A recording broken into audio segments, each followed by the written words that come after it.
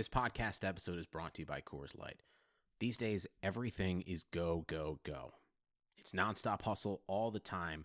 Work, friends, family expect you to be on 24/7.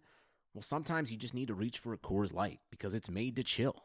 Coors Light is cold lagered, cold filtered, and cold packaged. It's as crisp and refreshing as the Colorado Rockies. It is literally made to chill. Coors Light is the one I choose when I need to unwind. So when you want to hit reset, reach for the beer that's made to chill. Get Coors Light in the new look delivered straight to your door with Drizzly or Instacart. Celebrate responsibly. Coors Brewing Company, Golden, Colorado.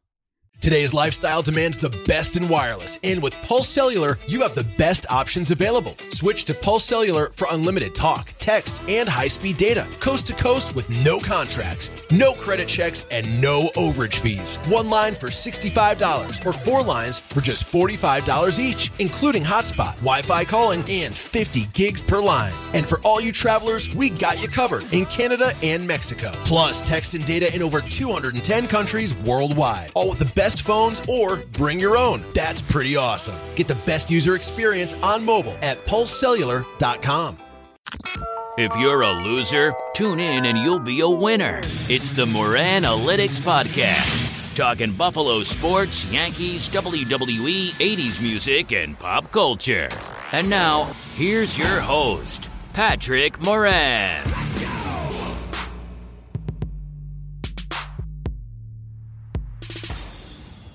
All right, podcast fans, what's going on? How you doing? Welcome to episode 156 of the Moranalytics Podcast, presented today by our friends over at Pulse Cellular. Today is Friday, September 27th, 2019. Thank you, as always, for listening and for downloading. If you have not yet subscribed to this future award-winning podcast, please go ahead and do so right now. Coming up on today's episode, I got two segments for you. My featured guest today will be New England Patriots beat writer for NESN in Boston. Zack Cox will join the pod. Obviously, we got plenty to talk about as a surprising, at least to most people, surprising 3-0 Buffalo Bills take on the not the least bit on earth surprising 3-0 New England Patriots. And of course, I'll have plenty of perspective and information from the New England side of things from Zach, who covers the big, bad, evil empire that is the New England Patriots. We talk Tom Brady's refusal to fall off a cliff, the 11-day Antonio Brown circus in New England, Sony Michel's early season woes, that banged-up offensive line, which I think provides Buffalo with their best matchup on Sunday, an underrated Patriots defense that's one of the best in the league, including arguably the best cornerback in football right now, a guy that Buffalo Bills fans know all too well. I'll also nab a prediction from Zach on Sunday. And by the way, before Zach and I get to some Bills versus Patriots preview stuff, in keeping with the tradition of having sports media guests on this podcast, I give fans of Zach a chance to get to learn plenty more about him, talk about his life and his career beyond just covering the Patriots. It's great stuff. I definitely enjoyed having a chat with Zach. He's a really cool dude. Also on today's episode, I have a full movie review of Rambo: Last Blood.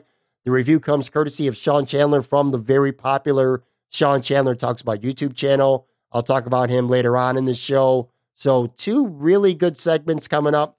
Real quick, hopefully my voice is suitable enough for you today. I've had a really, really rough week. I've been living with COPD for the past 7 years or so, which most of the time is pretty manageable. Nothing that some medication in my body and a little noise gate in my audio gear can't handle. You don't hear it, but I caught a really bad chest cold earlier this week, which really, and for people like me, when you have COPD, it makes it a lot worse. I was fine early Monday evening. In fact, my son and I went into a hot tub in our complex, and I was perfectly fine. And about an hour or so later, I started getting a sore throat.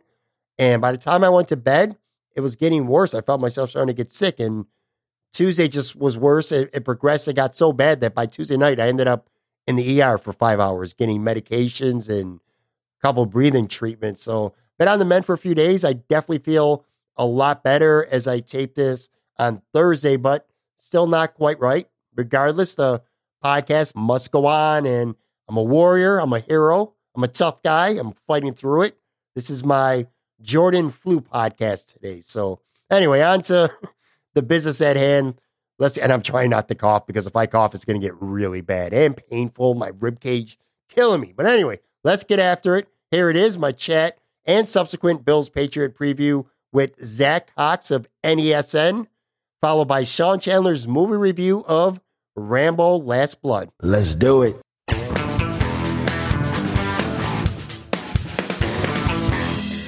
All right, my guest today is a New England Patriots beat writer at NESN in Boston. He's been at NESN for nearly 7 years now. I'm talking about Zack Cox. What's going on, Zack? How you doing, buddy? Yeah, 7 years. I hadn't even realized that. That's pretty crazy. But yeah, man, I'm happy to come on. Thanks for having me. Glad to have you on.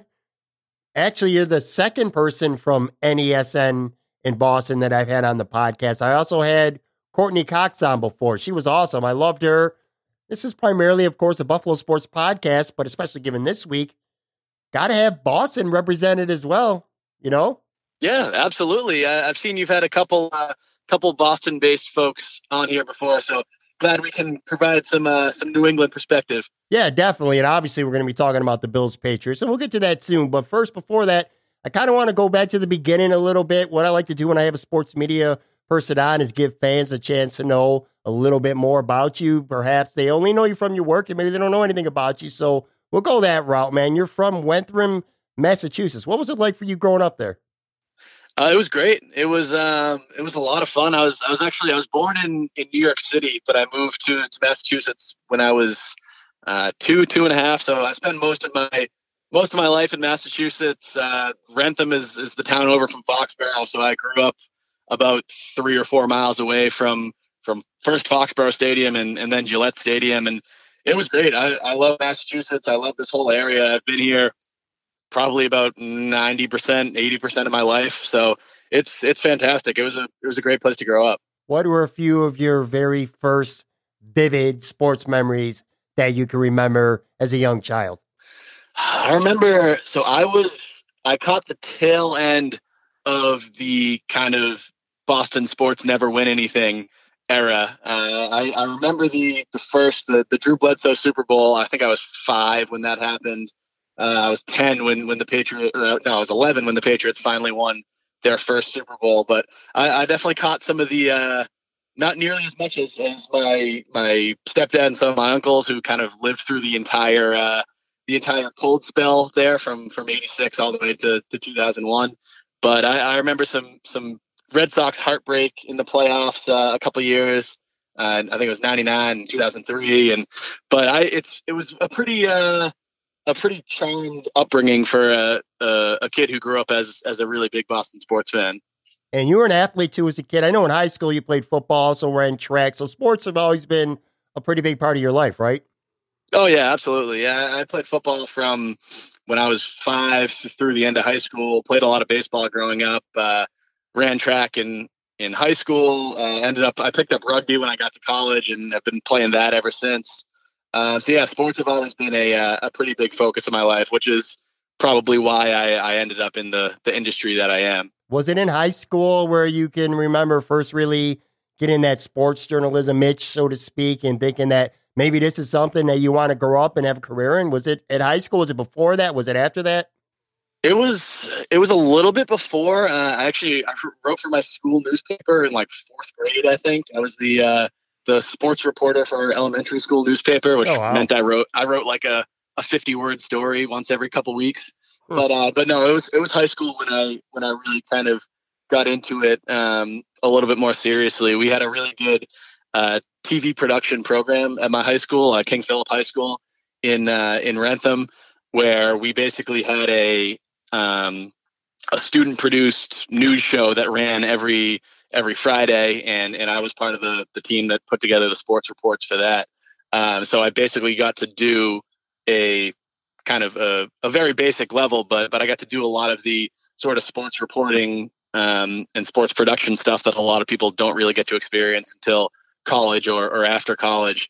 And then that really put me on the kind of track that I am. I ended up going a little bit more toward the writing side once I got to college, but I definitely started off as wanting to be the Sports Center anchor and wanting to be on TV talking about sports. And that all really started back in high school. Before we talk about college, I wanted to ask you this. As a teenager, I'm going to assume that you were a good writer, but did you actually like writing when you were younger? I know I've talked to a lot of sports writers out there who didn't necessarily even like writing. They just found out that they were really good at it. And then obviously they would come to love it. It would become their career and all. But a lot of times when they were first starting out, like they hated actually writing. Did you enjoy writing when you were younger, or was it just something that you were good at? No, I absolutely hated it.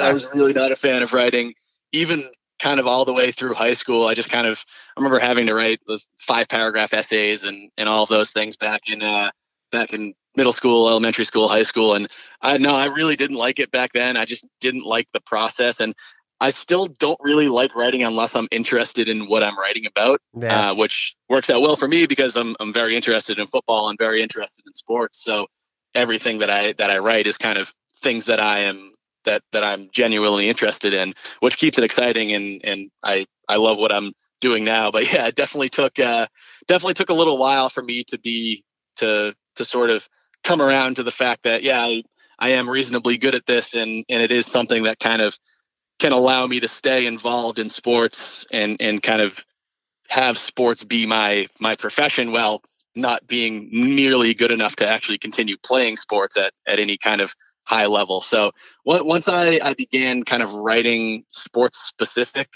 stories and articles, which was kind of a little bit in high school, but mostly in college, that's when I really sort of shifted to, okay, this is something that I actually can see myself doing as a living. You feel like it's a tough pill to swallow for a youngster when you really like athletics and you're good at it, but you realize it whether you're 10 years old or 15, 20, 22, whatever it may be, that you might like sports, but you're not going to make a living playing them. Oh yeah. Fortunately for me, I found out relatively early that probably wasn't going to be the path that I would take in life. But yeah, it's tough. I mean, I've just been fortunate enough that I can continue I never really had that lull where I didn't have any sports in my life, because as soon as I sort of wound down as actually being someone who played sports actively, that's when sort of I picked up and began my career as someone who wrote about and talked about sports for a living. So you kind of live in fantasy land sometimes when you do the work that we do and just get to talk about and watch and listen to and discuss sports all day. But yeah, no, it was definitely, I can't imagine where I would be if sports kind of weren't some part of my life still. You went to the University of New Hampshire for college. Why did you decide to go there? And were there other schools that you considered going to, or maybe that you wanted to go to? Or was it New Hampshire all the way for you? No, it wasn't New Hampshire all the way. I wanted to stay kind of in the general New England area. Mm-hmm. I looked at Syracuse a little bit because, like I said, I wanted to go into broadcast journalism initially, and they're one of the best programs for that. But so I applied there. I applied to a bunch of places around kind of the New England, New York area. It ended up coming down to between UNH and UMass for me. I love UMass too, but UNH just kind of, I don't know what it was. Something about it appealed to me.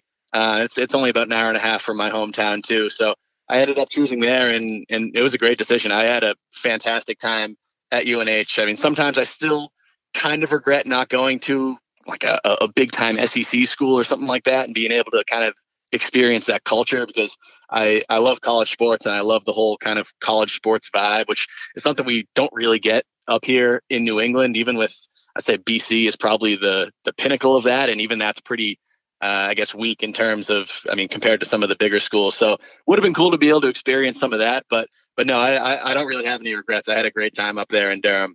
You joined a school newspaper, obviously, that would go on to be your career. What were some of the experiences working on a college newspaper that you can remember that kind of helped shape you going forward? It was great. It was a lot of fun working there. That's where I kind of, because when I first got to UNH, I wanted to continue my sort of broadcast, sports broadcaster type career path. So I looked into joining the student TV station we had up there, and it really wasn't for me. I don't know. The setup up there was just, it was kind of less professional than what I had in high school, as weird as that may sound. It was just, a lot of it was just kind of, people would rent cameras and go out and just film random videos with their friends, and then they would broadcast them on the student TV station, which was cool. I mean, a lot of people had a lot of fun with that, but wasn't really for me. So I ended up hooking up with the school newspaper there. I did a lot of editing there. I was a sports editor for 2 years, the managing editor for 1 year.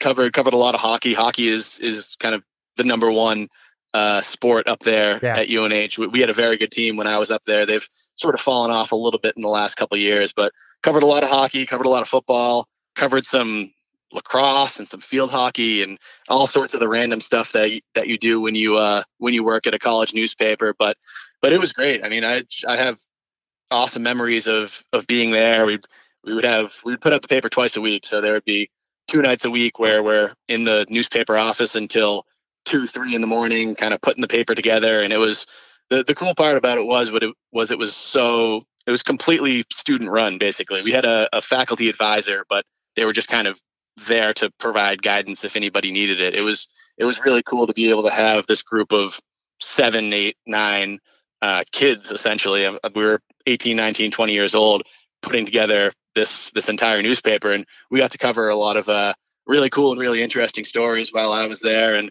I'm still great friends with a lot of the people that I worked there during that time, and a lot of those people are doing a lot of very cool things around the country now. So it was a fantastic experience. It was one of the best experiences I had while I was up there at UNH. Now, I know while you were there, you interned at NESN, and then in 2013, you ended up getting hired there. How did that opportunity come about, and what was that process like getting hired by NESN after school? Yeah, I was really fortunate to be able to intern for NESN when I was that was between my junior year and my senior year. I just applied and I was fortunate enough to get an interview, and apparently they liked what they saw, and I got the internship. It was a tough summer because, as anybody who works in sports media knows, a lot of the internships are unpaid. My internship was unpaid, 24 hours a week. I had to work I was bussing at Red Robin while I was doing it. So I was working basically 65 hours a week and getting paid for about 30 of them. Yeah. And kind of driving back and forth and doing all that stuff. And it was rough in the moment as a 21-year-old. But the good thing about our internship program was that when I was an intern, I basically did the exact same work as entry-level employees. As we called them assistant editors in the past. They're called content producers now. I would basically I wasn't just kind of getting coffee and doing random stuff like that. I was writing 5, 6, 7 stories per shift. And the only difference between me and the actual employees or the actual writers was that they just published straight to the site, and I had to get our stories had to be edited. Our intern stories had to be edited before they could go live. But it got me a ton of experience. I think I wrote something like 100 stories in that summer. Yeah. And then I ended up applying for an actual job after college, like midway through my senior year. Ended up getting down toward the end of the application process, and then I didn't get it. I think I was one of the last 2, 3, or 4 people in that process. So after college, I ended up going to New York for 6 months. I worked for Major League Baseball, writing for MLB.com about minor league stuff. I would basically just cover minor league games across the country from their office in Manhattan, and just kind of that was my first real actual job in sports media. And then after I was there for about 6 months, I got a call from NESN. They said they had another opening coming, another spot opening up. So they asked if I was interested in interviewing, and I was. So I came back, interviewed for that, and I've been at NESN ever since. This was January 2013, I believe. Yeah, January 2013, and I've been there ever since, just kind of moving my way up the ranks, so to speak. Well, you spent your time paying some dues in the sports department, but by 2014/15, you found yourself covering the Boston Celtics beat. That was your first experience ever covering a professional beat, correct? Yeah, it was. How did you like covering the NBA? Was that fun for you? It was cool. Yeah, I liked it a lot. It was kind of funny because I guess basketball is probably the big 4 sport that I'm least knowledgeable about. or at least I was at the time. I've always been a basketball fan. I've always liked watching basketball, but the intricacies of it, I definitely wasn't nearly as knowledgeable as I was about football or baseball or hockey. But the opening came up and they basically just asked me, do you want to do this? And I was like, yeah, absolutely. As before that, I'd spent the previous 2 years kind of working desk shifts at NESN, just cruising around the internet, writing about whatever sports stories happened to pop up, and then the chance to be kind of at the Celtics facility every day and following a team on a day-to-day basis. Like, it definitely took some getting used to. It was an adjustment process that probably took a couple months for me to feel totally comfortable in that new role, but it was a great way to break in, and it was a great team to break into with. That was the as you mentioned, that was the year they went to the playoffs. The first time they went to the playoffs under Brad Stevens. They signed Isaiah Thomas, or traded for Isaiah Thomas midway through that year. Yeah. They had a million guys just kind of coming in and out of their roster, but they had a lot of really, really good guys to deal with. Evan Turner, who played for the Celtics then, is still one of my favorite players that I've ever covered, just from a media standpoint. He was so kind of gracious with his time with us, especially with me kind of being a young reporter who really didn't know what he was doing a lot of the time. And it was cool. They went to the playoffs that year and provided a lot of, I think they were considerably better that year than a lot of people were expecting them to be. So that was definitely a cool experience to cover from a guy who was sort of experiencing it for the first time. And then the next year you covered the Bruins. Same question. What were you feeling covering a hockey beat as opposed to basketball? By the way, Boston, they missed the playoffs a year. That's the only time in your, I don't want to say young career, but because you've been doing it for a while, but it's the only time in your career you haven't covered a playoff team. I feel so bad for you, especially being in Buffalo where teams never make the playoffs. But in all seriousness, you covered the hockey beat for a year. What was that like? Oh no, that was probably it was sort of the inverse of the Celtics the year before, where everybody didn't really know what to expect from them. Then they ended up kind of surprising some people and finishing better than they did. The Bruins, it was sort of the opposite. They had made the playoffs in the previous 9 years or something like that. They were a couple of years off of a cup final appearance when they lost to Chicago. Yeah. So expectations were reasonably high for them, and then it just was a disappointing season for them. They kind of fell apart down the stretch. I think they lost something like 6 of their last 7 games or something like that. They got blown out in their season finale, and they ended up missing the playoffs for that. They got crushed in the Winter Classic, which was at Gillette Stadium that year too. That was a big disappointment for them. But it was cool, kind of shifting from basketball to hockey, which I had a little bit of a better kind of knowledge base on after covering UNH for many years when I was up there at school. It was pretty similar. The schedule wise and coverage wise, basketball and hockey are very similar. They play the same amount of games. They practice about the same amount. So I kind of was able to continue the routine that I had established the year before and just sort of expand it now, kind of with more experience under my belt. But that season was a lot of fun. I've always been a huge hockey fan, so it was really good to be able to kind of fully ingrain myself in that culture for a year, and I had a lot of fun with it. The routine is pretty much the same, but if you had to pick one between hockey and basketball, what do you think is a little more exciting to cover as a beat? I mean, I liked the hockey one better. I don't know if that's because I just naturally I'm more of a fan of hockey than I am of basketball. I think it depends on which you're just kind of which sport you prefer, honestly, because as I mentioned, in many ways they are very similar in just the way that you cover the sport. I will say that hockey players in general are probably the best players with the media as a whole. They have a reputation of just being very kind of down to earth guys that'll give you kind of a pretty straight answer a lot of the time. And that is what I found with the Bruins and with the other teams that would come in to play them during that season. It was kind of refreshing to talk to a lot of those guys.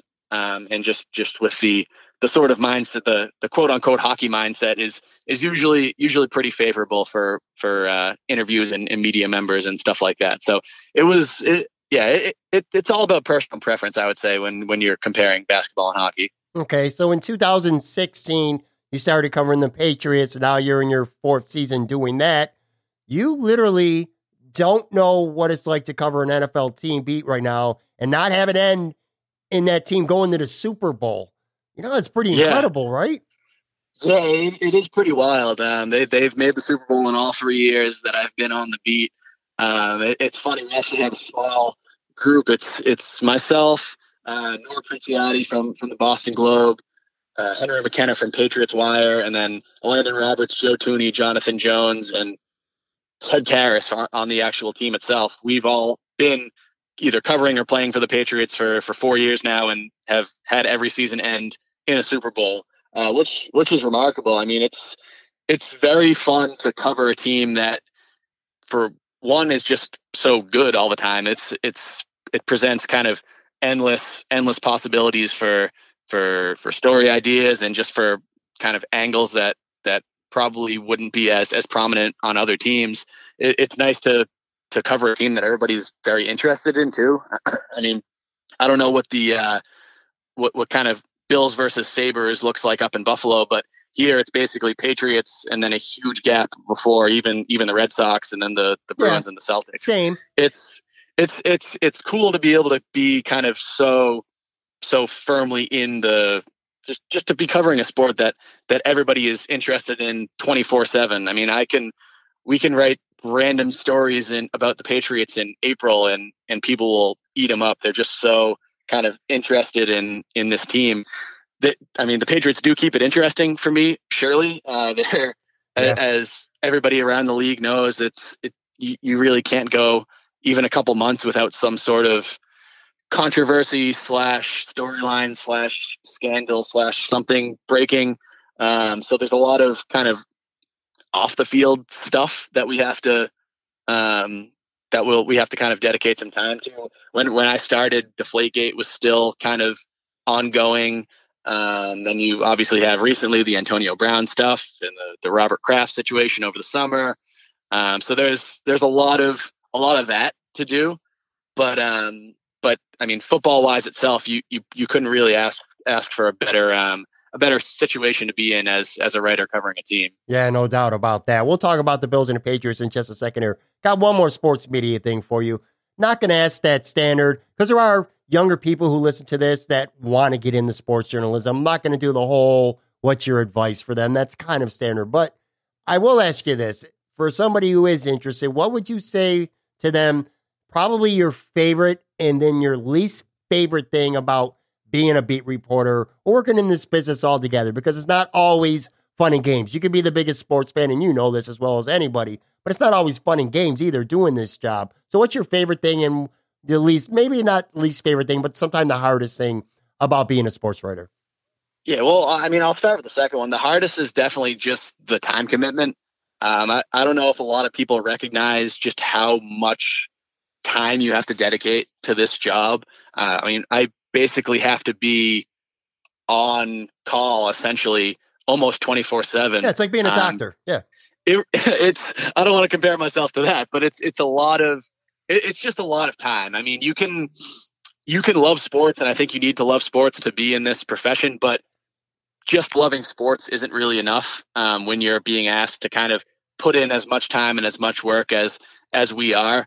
You have to also be kind of just willing to do whatever, willing to be constantly available, which makes it tough with kind of personal life and life outside of work. It can be tough to balance sometimes. I will say that football is probably easier in that department than a lot of other sports. I couldn't imagine covering baseball for a full-time job for a decade. I mean, those guys are on the road basically all summer and working every single night. And that's, I did some of the, I mean, I've covered the Red Sox before, and it's similar when you're with basketball and hockey. That's a lot of kind of nights, a lot of travel, a lot of that kind of stuff. Football's better in that regard, where during the week you're essentially working a regular person schedule with practice and media availability and whatnot. And then you're working the game obviously on Sunday, but you'd probably be watching the game anyway.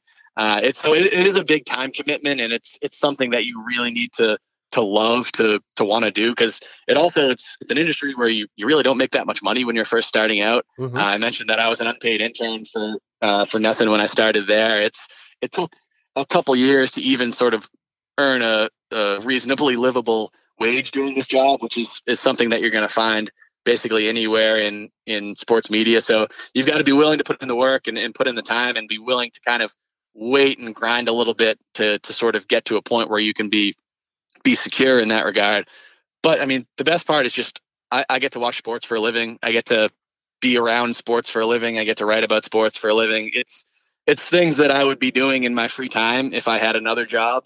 And the fact that my hobby is basically my profession, what I'm paid to do, I couldn't ask for more than that. I mean, as much kind of we gripe about random things about working on the beat and working in this job as everybody does. I'm sure nobody is kind of 100% happy with every single aspect of their job, but the positives for me far, far, far outweigh any of the kind of, I don't even want to call them negatives, but any of the sort of difficulties that we have to go through. I honestly couldn't be happier with kind of the profession that I chose. How much of a adjustment is it for a younger sports journalist who's been covering a professional team to go from growing up watching superstars like Tom Brady to suddenly being in the locker room with them, speaking with guys like this, covering them, making a living doing this? How big of an adjustment was that for you? Yeah, it honestly, weirdly enough, it wasn't as much of an adjustment as I thought it was going to be. I don't know why that was, because I mean, yeah, I did grow up in Massachusetts. I was a big Boston sports fan, but I think you just, if you're serious about your job and you're serious about this profession, that just kind of it wipes out of your mind when you're working, and even when you're just covering a team, you're not a fan of the team. I don't even know. It wasn't even something that I had to kind of consciously do. It just sort of it's my job now, and that's what I do. There have been a couple moments that I've just had to kind of sit back and be like, man, I can't believe I'm here right now. I think the first one I remember, I covered Derek Jeter's last game, which was at Fenway Park, or is either his last game ever or his last game at Fenway Park. And he had this big press conference afterwards. And I've never even been a Yankees fan, but I remember sitting in that press conference being like, man, I'm like, that's Derek Jeter right there. And I just witnessed his kind of a history making moment. And I had to kind of just like sit back and be like, man, this is my job is crazy sometimes. And I guess I got that same kind of feeling when I worked my first Super Bowl, not even for about the team that was playing in it, but just the fact that I was like, I'm here at the Super Bowl, working the Super Bowl, about to write about the Super Bowl. And it ended up turning out to be one of the greatest Super Bowls of all time. That was the one in Houston against the Atlanta Falcons, with the big comeback and the Edelman catch and all that stuff. But there have been a couple moments where I've never been like starstruck really, but there have been some moments where I just kind of the gravity and the sort of I don't know how I've just been sat back and be like, this is cool. This is a really cool thing to do. And I'm getting to do it. And I'm very fortunate. Yeah, for sure. And by the way, that Jeter press conference, that was his last game ever. They finished off. I remember that. I'm a Yankees guy. So yeah, he finished off his career in Boston, which I thought was pretty cool. All right, let's spend a couple minutes talking Bills Patriots here. Listen, for New England, it's a regular season game. It's 1 of 16. For the Buffalo Bills, it's so much more. This is Christmas. This is everything to Buffalo. It always is when they play New England. And obviously, historically anyway, they always fall short. But so New England's 3-0 this year. That surprises nobody. The Bills are 3-0. I think that surprises many people. Do you get the vibe around the Patriots locker room right now that they think the Buffalo Bills are legitimate? And do you personally think the Buffalo Bills are legitimate? Now, being 3-0, it's easy to say, yeah, sure they are. But critics will say, well, you know what? They beat the Jets, the Giants, and the Bengals. That's nothing. What are your thoughts right now? And what's the vibe that you're getting about the Patriots when it comes to the Bills? Well, one thing that the Patriots do very well is kind of respecting their opponent, or at least giving the impression that they're respecting their opponent. You'll very rarely hear anything other than universal praise for any opponent that the Patriots are playing. Bill Belichick spent the last 2 weeks basically saying that the Dolphins and Jets were two very, very good teams that could easily beat the Patriots. And obviously you saw what happened. Both of those teams lost by about 20 or 30 points. And it's been the same, obviously, this week with the Bills. I do think the Bills are significantly better than anybody that the Patriots have played so far this season. I don't yet know if they're for real. I think we're going to learn a lot about that this weekend, just with, even if they don't beat the Patriots, if they keep this game close, I think that you can start talking about them as a potential kind of wild card candidate for a playoff spot this season. And I like what the Bills have put together so far. Their defense is obviously one of the better defenses in the league. I think Josh Allen's playing a lot better this season than he was as a rookie. I know he still has some kind of freak out tendencies where he gets under pressure and just throws a desperation pass into traffic. But I like the way that he's played so far this season. I think his running ability could give the Patriots some issues, especially since they've played three pretty immobile quarterbacks this season and have been able to sort of just sprint after him and bring him down in the backfield. You can't really do that with Josh Allen because he's got that mobility to kind of move around and make plays. But I don't know. I think this is a much more interesting game now than I thought it was going to be early in the season, before the season rather. Even though the Bills always do keep it relatively close with the Patriots, at least they did last year. Yeah. I mean, the Patriots won both of those games. I guess you could say they won them easily, but they only scored, I think it was 23 and 25 points in those two games. And one of those games was a game where the Bills had, I believe, who was it, Derek Anderson at quarterback, the first game that they played up there. So I think this will be a close game. I'm not expecting another kind of 4 touchdown beatdown like they've been giving out to teams this season. But I think it's going to be a close matchup and a very interesting game. When it comes to, you mentioned him earlier, Antonio Brown, I'd be remiss if I didn't ask you to comment on what that was like, his short time with the team as a reporter, just in general, the craziness that was involved with all of that. That had to be a crazy time for you. Yeah, it was It was a wild week and a half. It felt like it lasted about 2 or 3 months, even though he was only here for 11 days. And I don't know, just the shift, because it happened it was the day after he officially signed where the whole lawsuit news broke, and then it sort of, shifted that entire conversation. Because at first it was, all right, this is a classic Patriots guy, a guy that has acted like a knucklehead in his previous stops, but he's going to come to New England and sort of get back on the right path and end up catching 100 balls for 1,000 yards and 10 touchdowns this season. Then the sexual assault allegations come out, and it really colors this whole thing in a different light. And it kind of took over the entire news cycle for really a week and a half down here. And I think you got the sense as it went on and more kind of details were coming out and additional allegations were coming out that this is a kind of a time bomb. This is not a situation that's going to sort of be swept under the rug and kind of allow him to continue to play here without controversy. It was really dominating everything up here for that week and a half. And then I think once the news came out about him sending those text messages to his accuser, the artist that was mentioned in the Sports Illustrated piece, really good Sports Illustrated piece by Robert Klemko, that was kind of the final straw there. I just, because that was the one thing too that happened while he was a Patriots player, and according to reports, it actually happened in the Patriots locker room, or at least in the Patriots facility, was where he sent those texts. So at that point, I think Robert Kraft reached the point where they could no longer sort of say that, oh, well, all this stuff happened in the past and we're sort of reforming him now. At that point, it was clear that Antonio Brown hasn't really changed. I mean, regardless of whether all these allegations are still allegations. So even if all of those things are untrue, just the pattern of behavior that he's shown just made him too volatile and too controversial for this team. And they ended up cutting ties with him. I think it was a worthy gamble initially, before all of this additional off the field stuff came out. But yeah, it obviously didn't last long, and the Patriots are now back to operating with basically the offense that they had before, which is still a pretty darn good offense. So I think we're going to look back on this in a couple of years and be like, man, remember that crazy week and a half where Antonio Brown was here? But yeah, it was a wild week to say the least. Yeah, no doubt about it. And yeah, the offense is still going pretty well. You know, I'm a numbers guy. I like to look at stats, and some stats amaze me more than others, but probably more than any stat I think I've ever seen is Tom Brady 30-3 lifetime against the Buffalo Bills. 30-3, 69 touchdowns, 24 interceptions. And he's off to another great start this year. You know, everybody keeps thinking this guy's going to eventually fall off a cliff. Buffalo Bills fans around the NFL, but especially Buffalo Bills fans, they want this guy to fall off a cliff more than anybody just not happening. He's already averaging, 303 yards per game in the air, 7 touchdown passes without an interception. How does this guy continue to do what he does at the age of, 42 now? Yeah, it's pretty remarkable, right? And I like the stat that Brady has more wins in Buffalo than any Bills quarterback in the last, since 2001? Yeah, since 2001. It's crazy. Which that's an incredible stat.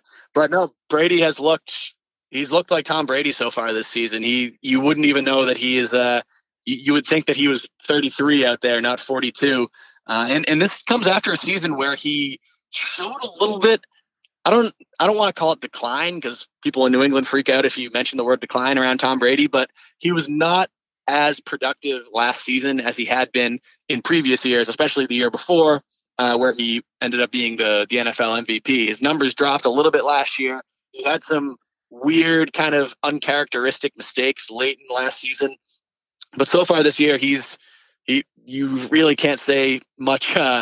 It's hard to find a flaw in his game so far this year, and that's operating in an offense that doesn't have Rob Gronkowski and basically doesn't have much of a tight end presence at all. Their only 2 tight ends right now are Ryan Izzo and Matt LaCosse, who have both made a couple of plays, but they're nowhere near kind of Gronk level receiving talents or blocking talents. So the fact that he's been able to do that with an offense that looks kind of radically different than what he's played in for the last decade basically is pretty incredible. And I with the receivers that he has around him, and the Patriots new look offensive line is holding up reasonably well, at least in pass protection. The running game has had a fair number of issues this season. That's something that the Patriots are really looking to correct. But yeah, Tom Brady looks like Tom Brady, and he will fall off a cliff eventually, or he'll at least stop looking like Tom Brady eventually, but he's 42 and it hasn't happened yet.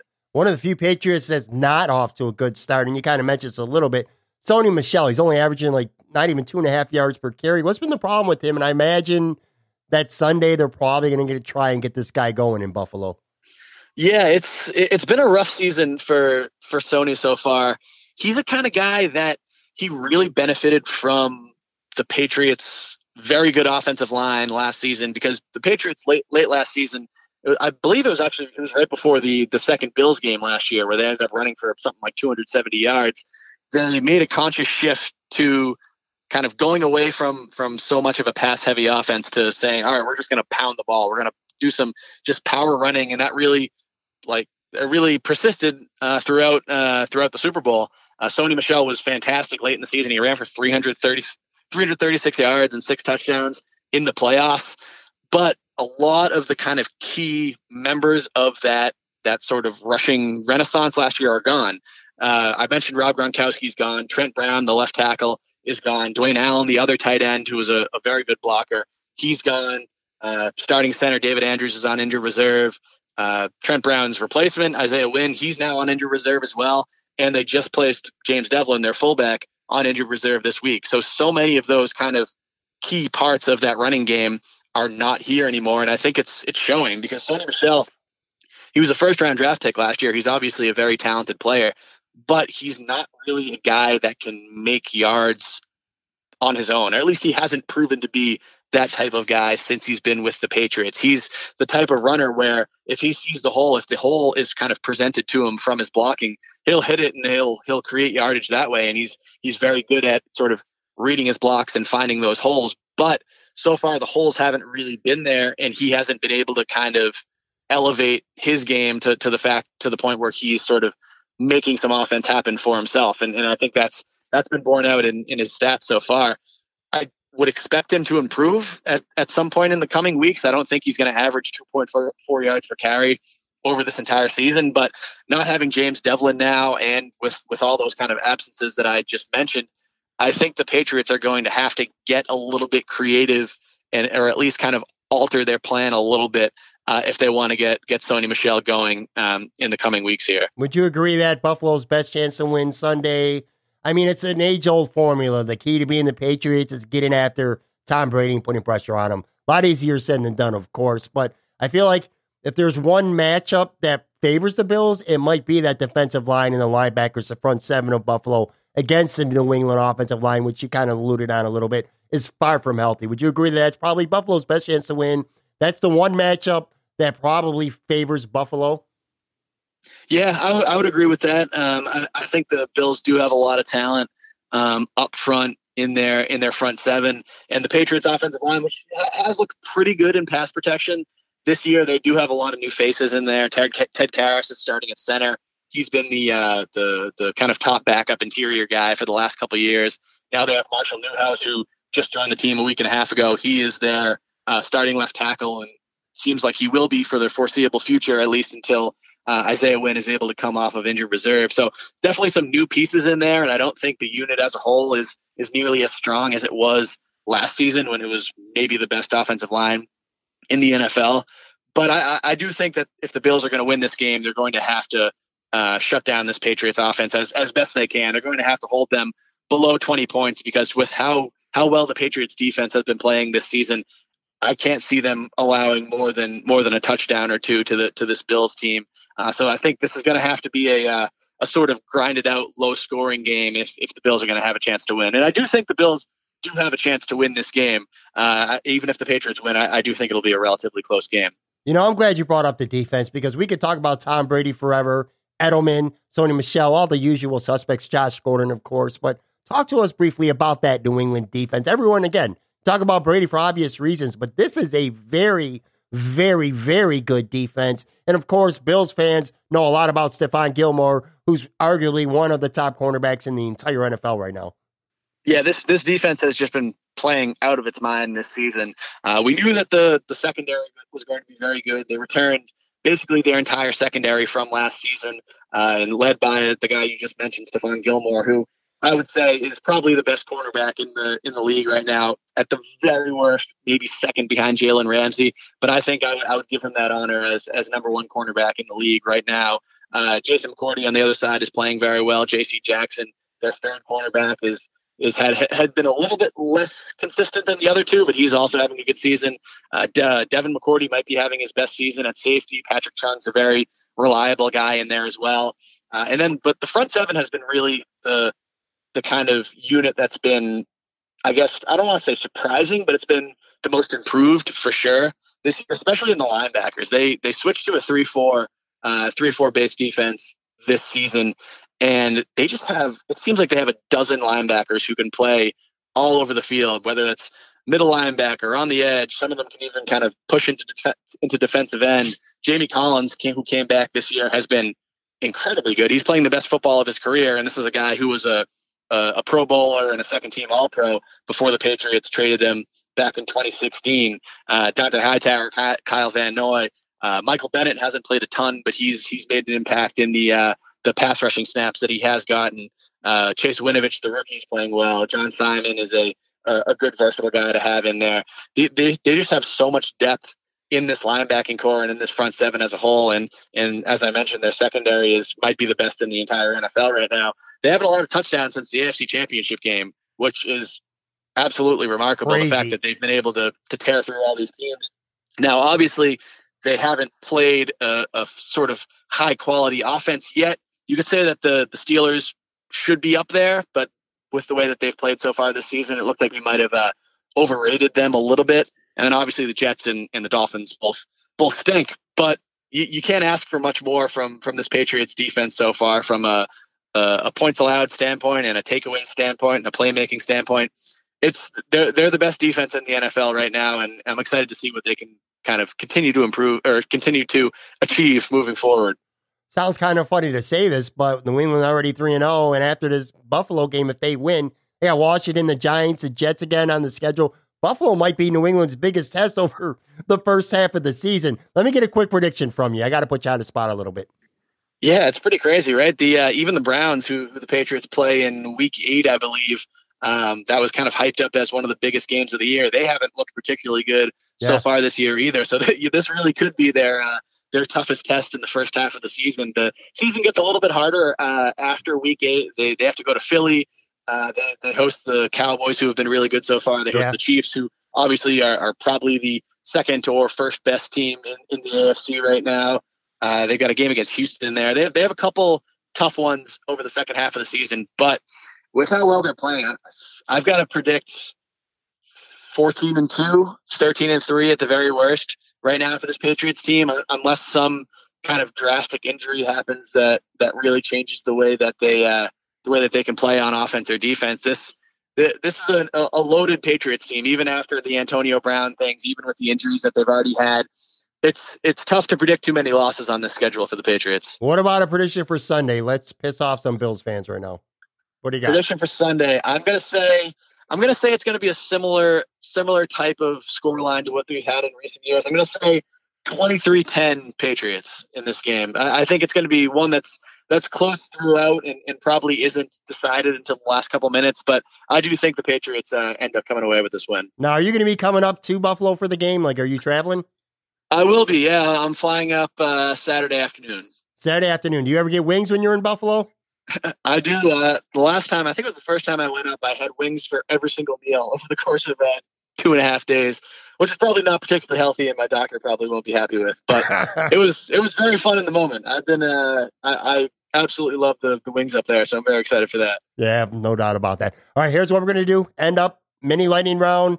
Same deal as always with my sports media people. I'm just gonna ask you some random questions, not a lot of deep thought required. Whatever the first thing that pops in your mind, that'll be your answer. You good?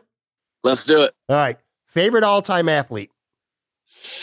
Favorite all-time athlete? Michael Jordan. All right. What's a nice, relaxing activity that you like to do for yourself that has zero to do with sports? Zero to do with sports? It's sitting on my couch and watching Netflix, I guess. It's kind of a basic answer, but... Yeah, that works, man. Yeah. Favorite city that you've visited? Favorite city that I've visited? Ooh. New Orleans was a lot of fun. We went down there for the Patriots Saints a couple years ago. Probably Nashville. I'm a huge fan of Nashville. Okay.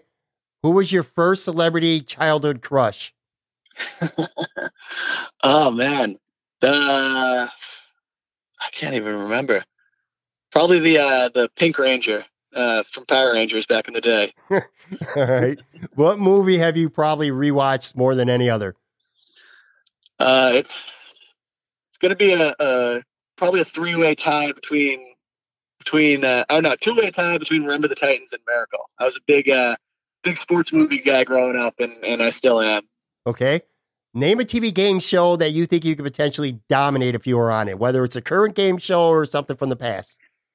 Well, I don't know if it counts as a game show, but my dad and I always thought that we would win The Amazing Race if we were ever on it. Yeah, so that's a good one. Maybe I'll get that opportunity someday. Okay. Last couple here. Let's say instead of doing this podcast with us being like 1,300 miles apart right now, we're at a club, okay? And we got our microphones and they call you up. You got to go on stage and sing some karaoke. And in this world, you're an awesome singer, man. You're the best singer in the entire bar, okay? You grab the mic.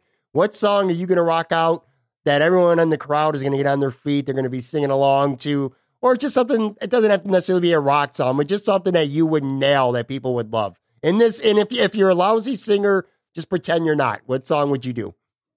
Usually my karaoke go-to is usually Fat Bottom Girls by Queen. So I think I would have to choose that one. Okay, that's a good one. All right, here's one.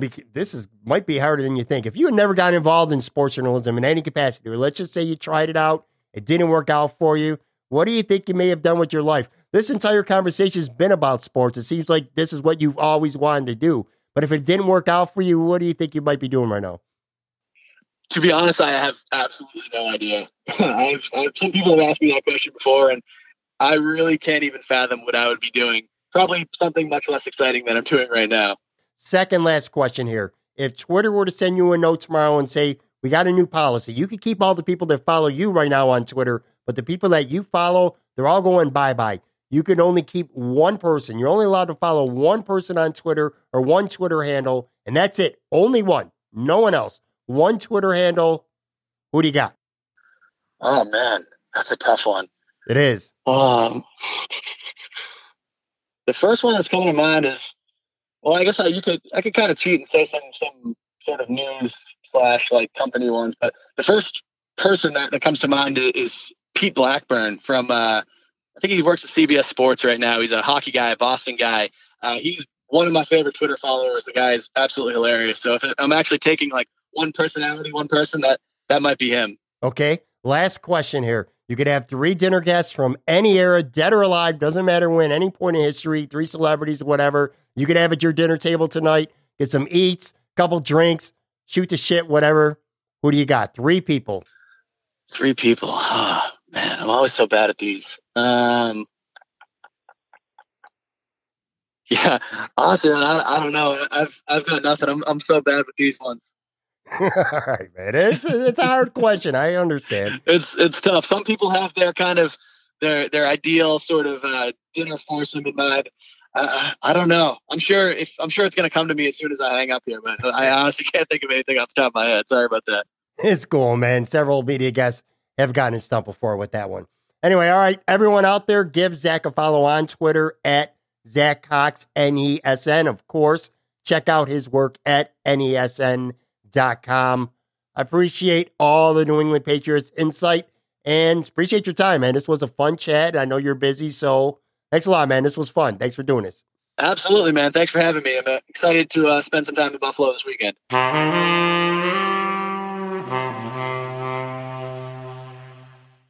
Hi, my name is Matt Kundle, and this portion of the More Analytics podcast is powered by my company, MattKundleVoice.com. If you need a voice for your company videos, narration, e-learning, maybe it's your radio or TV ad, or even your phone system, consider using my voice to tell your story. I'm not only a sponsor of this podcast, I'm also a regular listener, wrestling fan, and longtime supporter of the Buffalo Bills. For more, check out MattKundleVoice.com or click on the link in the show notes. All right, up next on this podcast is a full-length audio movie review of Rambo: Last Blood. It is the 5th installment of Rambo, the first since 2008. Of course, as always on this podcast, this review comes courtesy of Sean Chandler from the very popular Sean Chandler Talks About YouTube channel. I had Sean on as a featured guest on this podcast several months ago, and he was awesome. And we struck up a little bit of a gentleman's agreement where he'd be gracious and allow us to play the audio version of a few of his video movie reviews from time to time. And in exchange, I would simply throw some plugs this way, which I'm going to be honest with you, man, that was one of the easiest sales I've ever had on this podcast since I started doing it, because I already was a big Sean Chandler fan, and I probably would have been doing that anyway. He's got over 135,000 subscribers on the Sean Chandler Talks About YouTube channel. That number is growing daily, and trust me, it's for good reason. Dude pumps out entertaining movie and TV content almost daily, ranging from movie reviews to trailer reactions, power ranking movie and TV franchises, including The Office. I'm always watching his videos. He's got all kinds of cool stuff. It's a great channel. So the next time you're browsing the interweb and you're on YouTube, go check it out. Again, it's the Sean Chandler Talks About YouTube channel. As for Rambo: Last Blood, the official movie description reads, Vietnam War veteran John Rambo, reprised, of course, by Sylvester Stallone, tries to find some semblance of peace by raising horses on a ranch in Arizona. He's also developed a special family bond with a woman named Maria and her teenage granddaughter, Gabriela.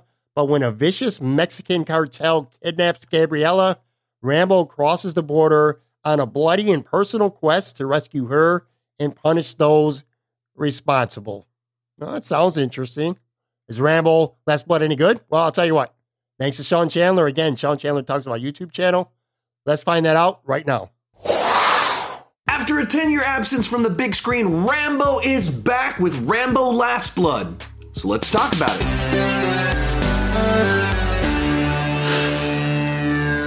When a girl Rambo cares deeply about goes missing, Rambo steps back into action to bring her home. I've said it many times before on my channel, but I am a massive Sylvester Stallone fan, and I absolutely love throwback action movies. So when you have a new Rambo movie, I'm always very excited.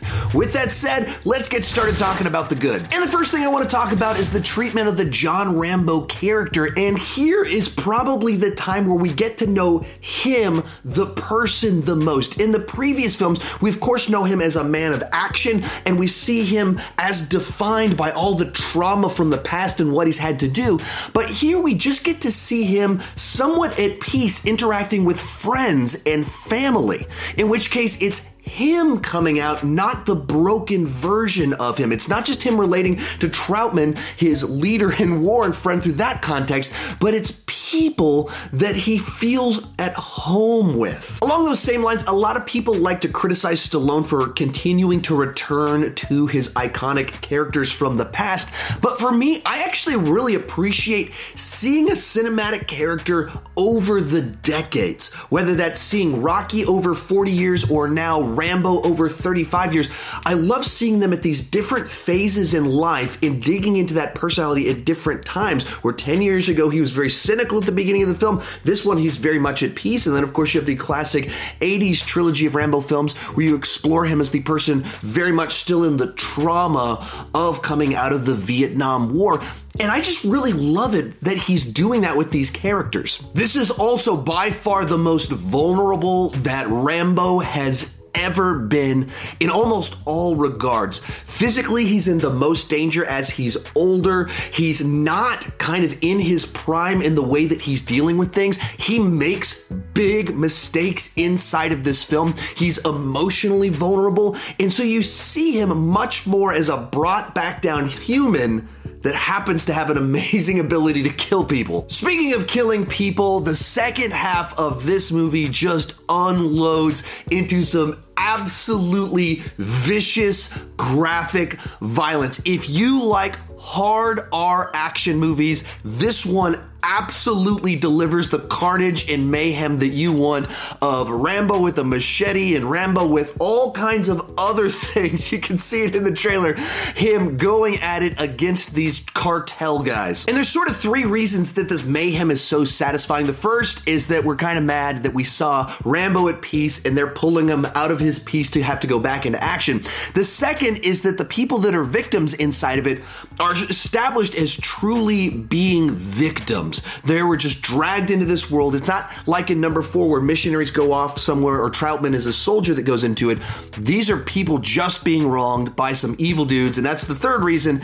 These are some very sick, twisted, evil dudes that you absolutely want to see destroyed. The movie does an excellent job of showing just the cruelty, their dehumanization of others that makes you just want them to pay. So when you get that bloodlust third act, it is fantastic. Probably the most important thing to say about this film is that it absolutely delivers what action fans want from its third act. With that said, let's move on to the mixed aspects of the film. The big one that comes to mind is, as is commonly the case with this franchise, it's tonally very different from the other films. The story is very different from the other films. It takes things in a wildly different direction, and it's almost sort of a different genre. Where the first film was a bit of a survival thriller with some action in it, the middle 3 films were war films, those first 2 sequels being kind of romanticized war, and then the 4th one being kind of a more grounded, realistic take on war.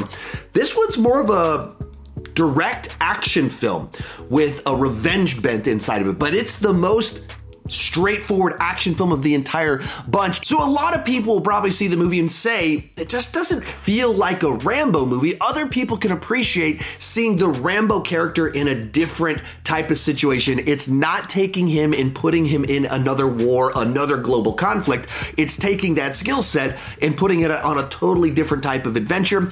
I would tend to be someone that appreciates that we got a different type of adventure from the Rambo character, but as we get into the negatives, I will have more to say on that. With that said, let's move on to the bad. And the big one that comes to mind here is that the central plot line and certain elements inside of it feel very familiar. If you want to know exactly what this movie is like, it's like taking Taken plus Home Alone plus Rambo plus a hard R rating, and you get Last Blood. The central plot line, as you're watching it, there's a lot of similarities to Taken, and then a whole bunch of people, ever since the trailer dropped, have been making the comparisons to a rated R Home Alone, and all of that is completely and totally fair. It's pretty well known that Stallone has been trying to do a version of this Rambo story for about 15 years. Then he ended up doing the Burma story instead, and then he's been talking about doing a 5th film for about 10 years now. Well, what came out 10 years ago?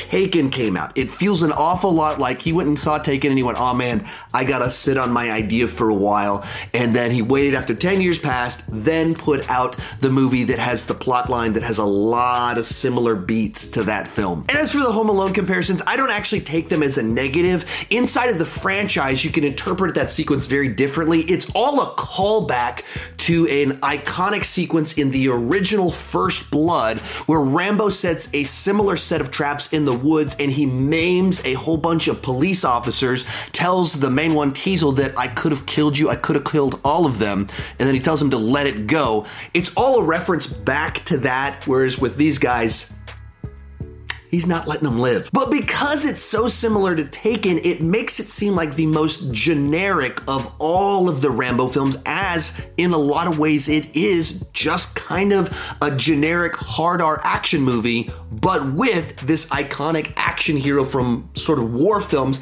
being brought into the tale. Which leads me to my biggest problem with this film, is that I enjoyed it a whole lot more as a Stallone action revenge film than as a Rambo film. The last film ended at a point in time that closed out Rambo's arc really nicely from where we saw him at the beginning of First Blood, kind of wandering as this person unsure what to do with their life after the Vietnam War. And the previous one ended at a point in time that closed that out, that he finally kind of had resolution when was dealing with his past. And so this feels tagged on. It's a much stranger place to supposedly end the Rambo saga and the franchise, to tell this story after where that film ended. Likewise, all of those movies had a certain scale and size to them, whereas this one feels much more kind of B grade. Obviously a lower budget, obviously he's not going to war, which makes it feel small scale. From the look of it to the size of the sequences, everything feels like this could have been a direct-to-video sequel. Now, to be clear, if this was a direct-to-video, generic Stallone action revenge film and I watched it, I would be singing its praise as this brutal, vicious film where Stallone does his much harder R version of Taken. I would be singing its praise. But as a Rambo movie, it veers way too much into the fan fiction category, and it just doesn't leave me on the most satisfying conclusion for the character.